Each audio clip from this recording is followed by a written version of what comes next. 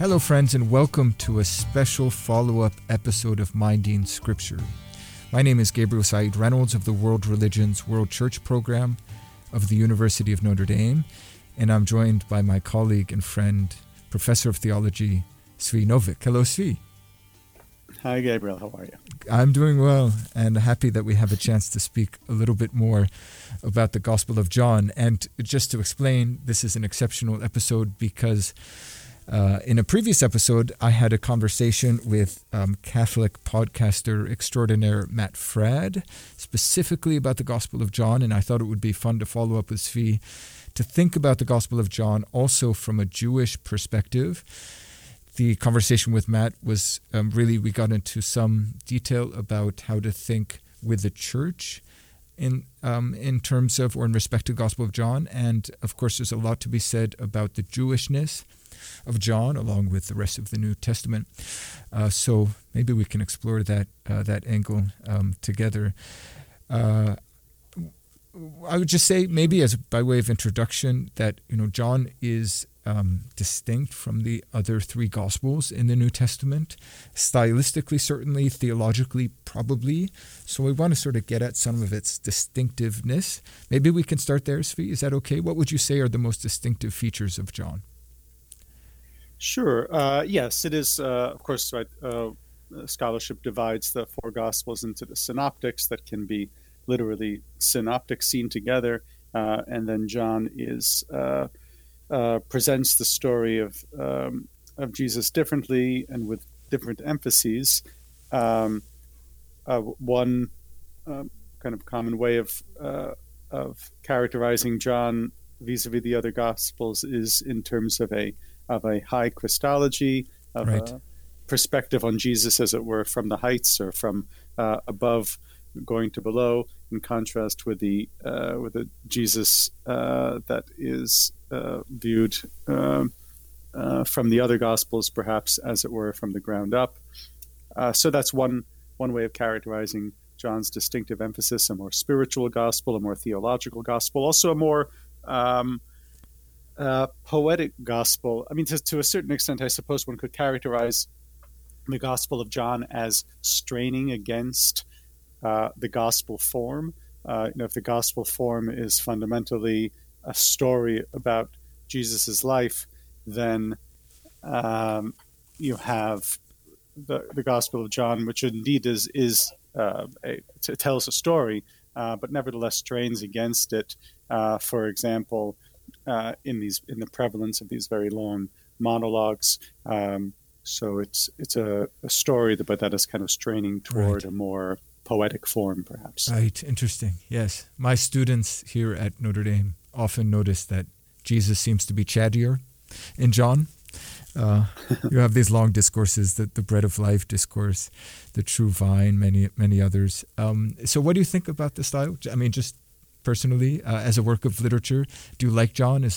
How does it stand up for you against just stylistically as a work of literature, maybe, unless you want to add theological comments in regard to the other Gospels? Right. Well, I mean, it is remarkable as a work of literature. I mean, as a crafted text. I mean, it's I suppose the modern critics, in contrast with sort of earlier critics, typically are uncomfortable with the literal task of the critic, judging, right, determining, making judgments about better and worse, and instead are more inclined to take each text on its face as having its own, in terms of its own goals, and kind of inquiring as to what goals it's setting for itself and how is it going about trying to achieve those goals. But speaking as a critic, as it were, as an amateur critic, I think the Gospel of John is a beautiful text. I mean, I don't, of course, as a Jew, kind of don't have the anything like the theological commitments of the Gospel of John. But as in the case of Paul, I have a deep appreciation in the case of Paul for the sheer kind of exegetical brilliance of Paul, and in this case for both the exegetical and the rhetorical brilliance of the Gospel of John. Well, I'm going to pivot now to speak or to ask you to speak about the the Jewish qualities of the Gospel of John. Actually, it's sort of a two-part question. One is, so how Jewish is John as a book? But also, is John a useful source for understanding first century Judaism? I know it's a lot there, but... So I think kind of scholars thinking about John in its Jewish context, thinking about the Gospel of John in its Jewish context, think first about John as a source for the historical Jesus. And in that respect, John certainly is understood as taking second place to the Synoptic Gospels. But scholars more recently have appreciated that the Gospel of John is not without its value for understanding the historical Jesus, that there's certain details that one finds in the Gospel of John that may in fact illuminate that quest. But more generally, even if the Gospel of John is giving us something more of this theological distillation of Jesus rather than a story, though of course the other synoptic gospels are doing theology too. But even if the Gospel of John is of less value for recovering the historical Jesus, it's a vital witness, an essential mirror onto the process, this historical process that scholars call the parting of the ways. This process whereby a small circle of exclusively Jewish followers of a Jewish Jesus come to be a just formation Christianity that sets itself apart from Judaism. In the Gospel of John, you have for the first time Jesus, in fact, setting himself apart from, defining himself in relation to the Jews, and that's the word that is used. And so, while scholars of the Gospel of John by no means think that we already have a full-blown parting of the ways, such as you have in the medieval period, with Jews on one side and Christians on the other. Nevertheless, the Gospel of John really is giving us important insight into an early moment, an early important moment in that process of parting. But also in its style and especially its appeal to the Hebrew Bible or Old Testament. It's deeply in conversation, I would assume, with Jewish ways of thinking, theologizing. Oh, sure, yes. Of course. So the gospel is in Greek, but that in itself, of course, doesn't put it outside of a Jewish realm. We have a robust Judaism in Greek, sometimes called the Hellenistic Judaism, but it's not categorically separate from the sort of theology and exegesis of Jews working in Hebrew and then Aramaic. And so John is deeply engaged in that. For example, you have in John 10, Jesus alludes to and seems to allude to an exegesis of Psalm 82, where, according to which the Jews, when they receive the Torah at Sinai, are angel-like. But then because of their sins, because of the sin of the golden calf, perhaps they fall from that exalted position. And that's the kind of exegesis that we find attested elsewhere in Jewish sources. John is engaged in his in that discourse of Jesus as the bread of life, in an interpretation of the manna story that you find echoes of elsewhere in Jewish biblical interpretation. So yes, absolutely. In John's engagement with the Old Testament or with the Bible, he is absolutely in conversation with, aware of, contributing to an exegetical conversation that encompasses Judaism. One of the verses I spoke about with Matt Fradd is the opening verse, the famous opening of the Word being with God and being God. We didn't get into the resonances of that verse with Old Testament Hebrew Bible material. There's probably a lot to be said there. Maybe there are also other intertestamental writings that are important for this notion of the Word of God or the wisdom of God. Could you enlighten us a bit about those ideas? Sure. Yes. Well, right. Of course, the idea. I mean, in the beginning, of course, is evocative of Genesis 1 and the creation of the world, and the word itself is evocative of the same story of the creation of the world, because God creates through speech. But this idea of the word being with God, right? So something divine. Or quasi-divine, divine-like, that is accompanying God, right? That does evoke another trajectory, to some extent independent from Genesis 1, it's to Proverbs, this book of wisdom in the Old Testament, in the Hebrew Bible, that many scholars look. So Proverbs is this book of wisdom, composed mainly of sayings, wise sayings, designed to be memorized and kind of drilled into the young student. But Proverbs 8 kind of describes, enters kind of into a more theological reflection on the nature of wisdom.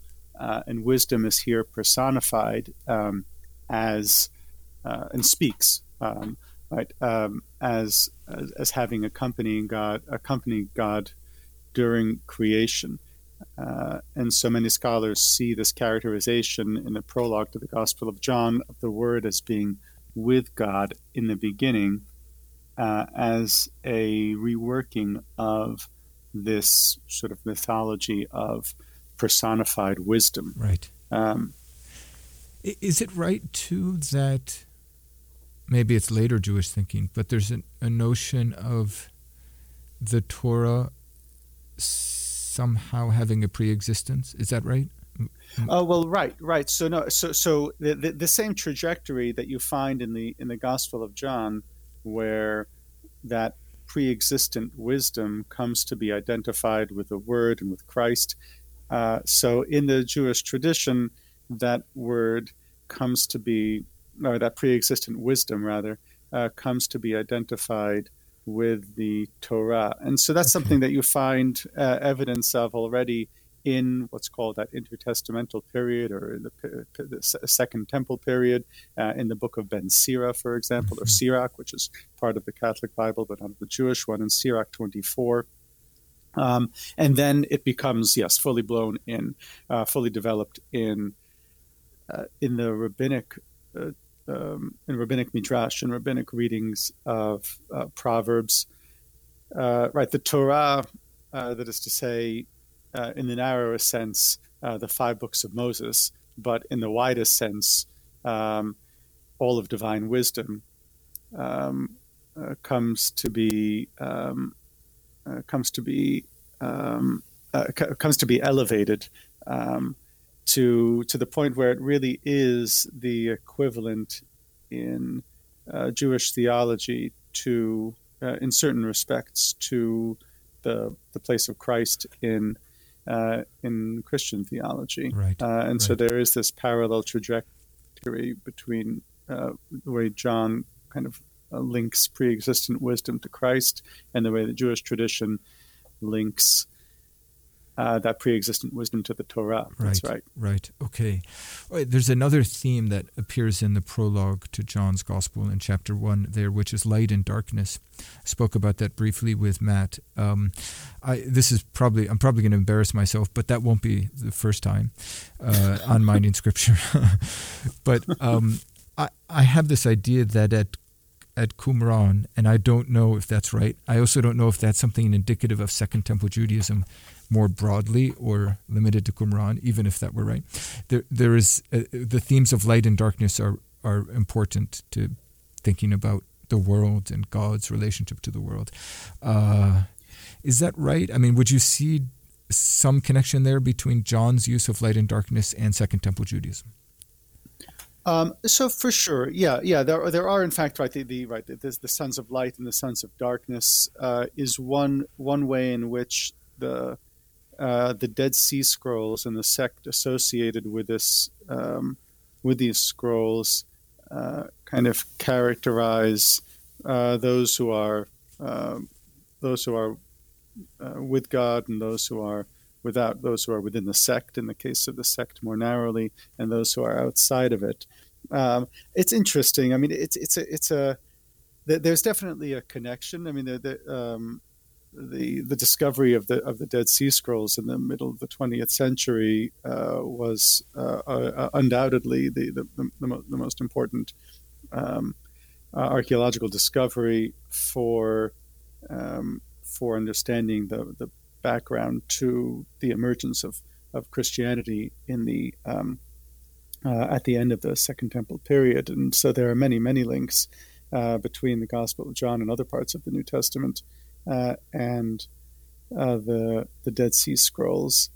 But it is interesting. I mean, it's a complicated question. A lot of what you find in the Dead Sea Scrolls could be characterized as apocalyptic, where what's been envisioned here is a kind of there's a long kind of reign of sin where the world, perhaps even from Adam, has fallen under the sway of sin and the prince of darkness. Again, that imagery of darkness, but there will be imminently an end to that reign of sin and the emergence of the kingdom of God. And that idea, that framework, that apocalyptic framework, does drive a lot of thinking among some early Christians. But John, interestingly, that idea is not prominent in John. One important scholar of the New Testament, especially in its Jewish context, Paula Fredrickson, kind of characterized the Gospel of John as shifting the fundamental theological axis. I'm paraphrasing here, but I think this is more or less right, of shifting the fundamental theological axis from the horizontal to the vertical. So whereas in an apocalyptic framework, it's this horizontal sense of present and future that predominates, the kingdom of sin versus the coming kingdom of God. John reorients the axis to the vertical, and the fundamental contrast is the world and above. Yes. So John is certainly in conversation with, to some extent, emerging from that framework, but to an important extent, reaching, again, a sort of theological distillation of the significance of Christ that reorients that Second Temple background. Okay, that is very helpful. That's excellent. Yeah, time is short, but I did want to speak about another passage that came up, and I'm just sort of shifting awkwardly to another element of John, which is the third chapter. And what unfolds there is a conversation between Jesus and a Pharisee named Nicodemus. Yes. Nicodemus comes by night, and he plays the role of the conversation partner of Jesus. Jesus has the answers and sort of guides Nicodemus along with his message. I had two questions there. One is if you wanted to comment about the role of Pharisees in John's Gospel. As I know it's a big one, it's probably unfair. And now I'm going to add a second question, which is in that conversation, there's an allusion to an episode in Numbers 21 where Moses lifts up a serpent in the wilderness. And there's a sort of exegesis or commentary on that by John through Jesus, the words of Jesus in John, of comparing that to Jesus's own exaltation on the cross, which somehow heals as a serpent does. So I know that's a lot. Right. Would you like to comment on either of those? Yeah, sure. Well, I mean, at least briefly. Well, I mean, on the first question, I mean, on the Pharisees, right? So Jesus certainly, but as in other Gospels, debates regularly with the Pharisees, and though here, of course, Nicodemus is going to be something more of a positive character in a certain respect, anyhow. I mean, I should say, and this is, I guess, not so much to qualify, but to provide a larger context for the question of John as a Jewish book, or John as a reflection on this parting of the ways. I mean, it is important to, I guess, to mention that in this, it's not just that we have John versus Jesus versus the Pharisees, or Jesus versus the Jews, but also that we have here emerging a very negative portrait of the Jews as such. I mean, and this is something that reaches, I suppose, its most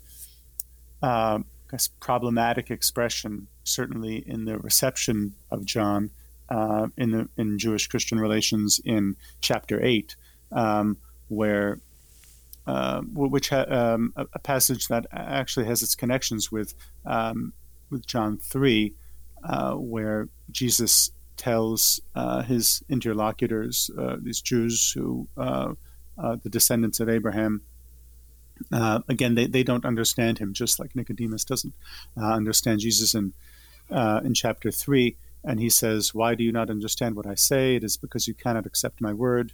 You are from your father, the devil, and you choose to do your father's desires." And so there you have this kind of very sharp dichotomy that ends with this characterization of the Jews as the sons of the devil. And so this has very negative ramifications and repercussions in later Jewish-Christian relations. This particular passage in chapter 3, I mean, it's an amazing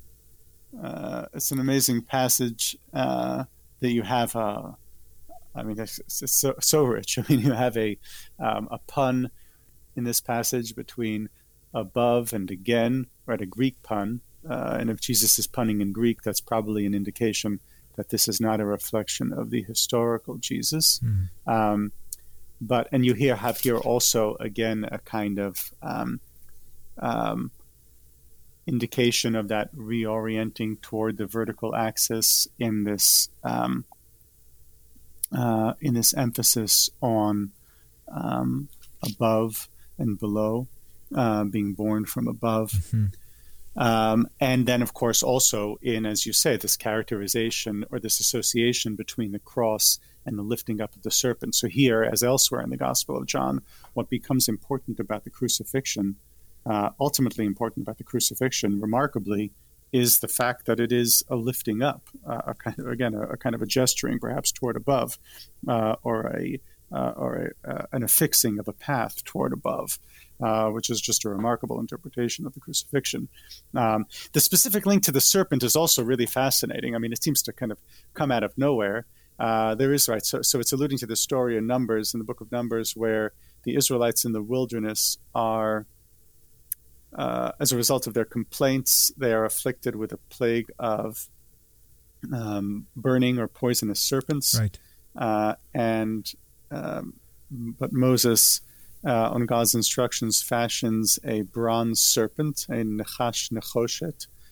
There's a wordplay there as well. Kind of now reflects in Hebrew, kind of a magical character of the bronze as reflecting the serpent, and those who, which is affixed on a staff, and then those who look at the serpent, the raised up serpent, are healed. So what's going on in that exegesis? I mean, it's I suppose what's maybe striking about it for those who for those who are coming to it from a vision of the Bible that centers on Eden, is that the serpents. I mean, usually it's not a good thing to be associated with serpents. Right. So this idea of Jesus being associated with a serpent, even a healing serpent, seems odd. I mean, this is part of. Just by way of more general background, again, of John's detailed kind of engagement and very imaginative engagement with exegetical engagement, interpretive engagement with the Old Testament, with the Hebrew Bible, with a lot of echoes in rabbinic exegesis, Second Temple exegesis more broadly. Here, what may come to mind even most prominently is Gnostic exegesis, and it would take us quite a while, I guess, to get into Gnosticism in detail. But right. I guess most briefly, what we have here is a competing interpretation of Christ and of Christianity, though Gnosticism wasn't just Christian, but Gnostic Christians who understood Jesus differently, understood what it meant to be Christian differently, were ultimately, and very early rather, understood to be heretical. But in their understanding of Jesus, they actually strikingly end up reversing the entire Eden story, end up seeing the serpent of the Eden story as an emissary from the true God, come to bring wisdom to Adam and Eve, and develop a whole exegesis of Old Testament serpents, where serpents are ultimate forces of evil, but also ultimate forces of good, depending on which serpent. And so John seems to be arguably in conversation with Gnosticism here and elsewhere, and providing a theology that assigns a significance to Jesus as fundamentally cosmic as theirs, but that also is fundamentally different from theirs, right, in many ways among them, including his affirmation of a connection with the God of the Old Testament. Right. I think we're going to wrap up in just a moment. I just one note just to connect the conversation with Matt Fradd and our conversation here is he does allude, that's Matt Fradd, alludes to, not John, the opinion of Thomas Aquinas that yes, John was written later than the first three Gospels, and it was in part a response to heresies. I don't know if he's attentive or aware of Gnosticism in particular. So it's an interesting connection between that particular reflection on John 3 there. There's so much more. That's interesting to see Aquinas perceive that, yeah.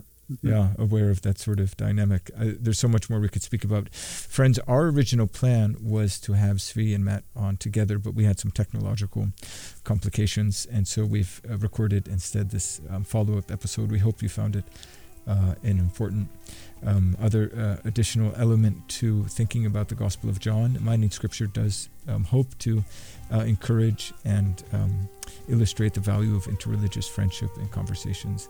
So thank you, Svi, for this conversation. Thank you. Thank you, Gabriel. And friends, of course, thank you for joining us, and be sure to be with us for the next upcoming episode of Minding Scripture, where divine word and human reason meet.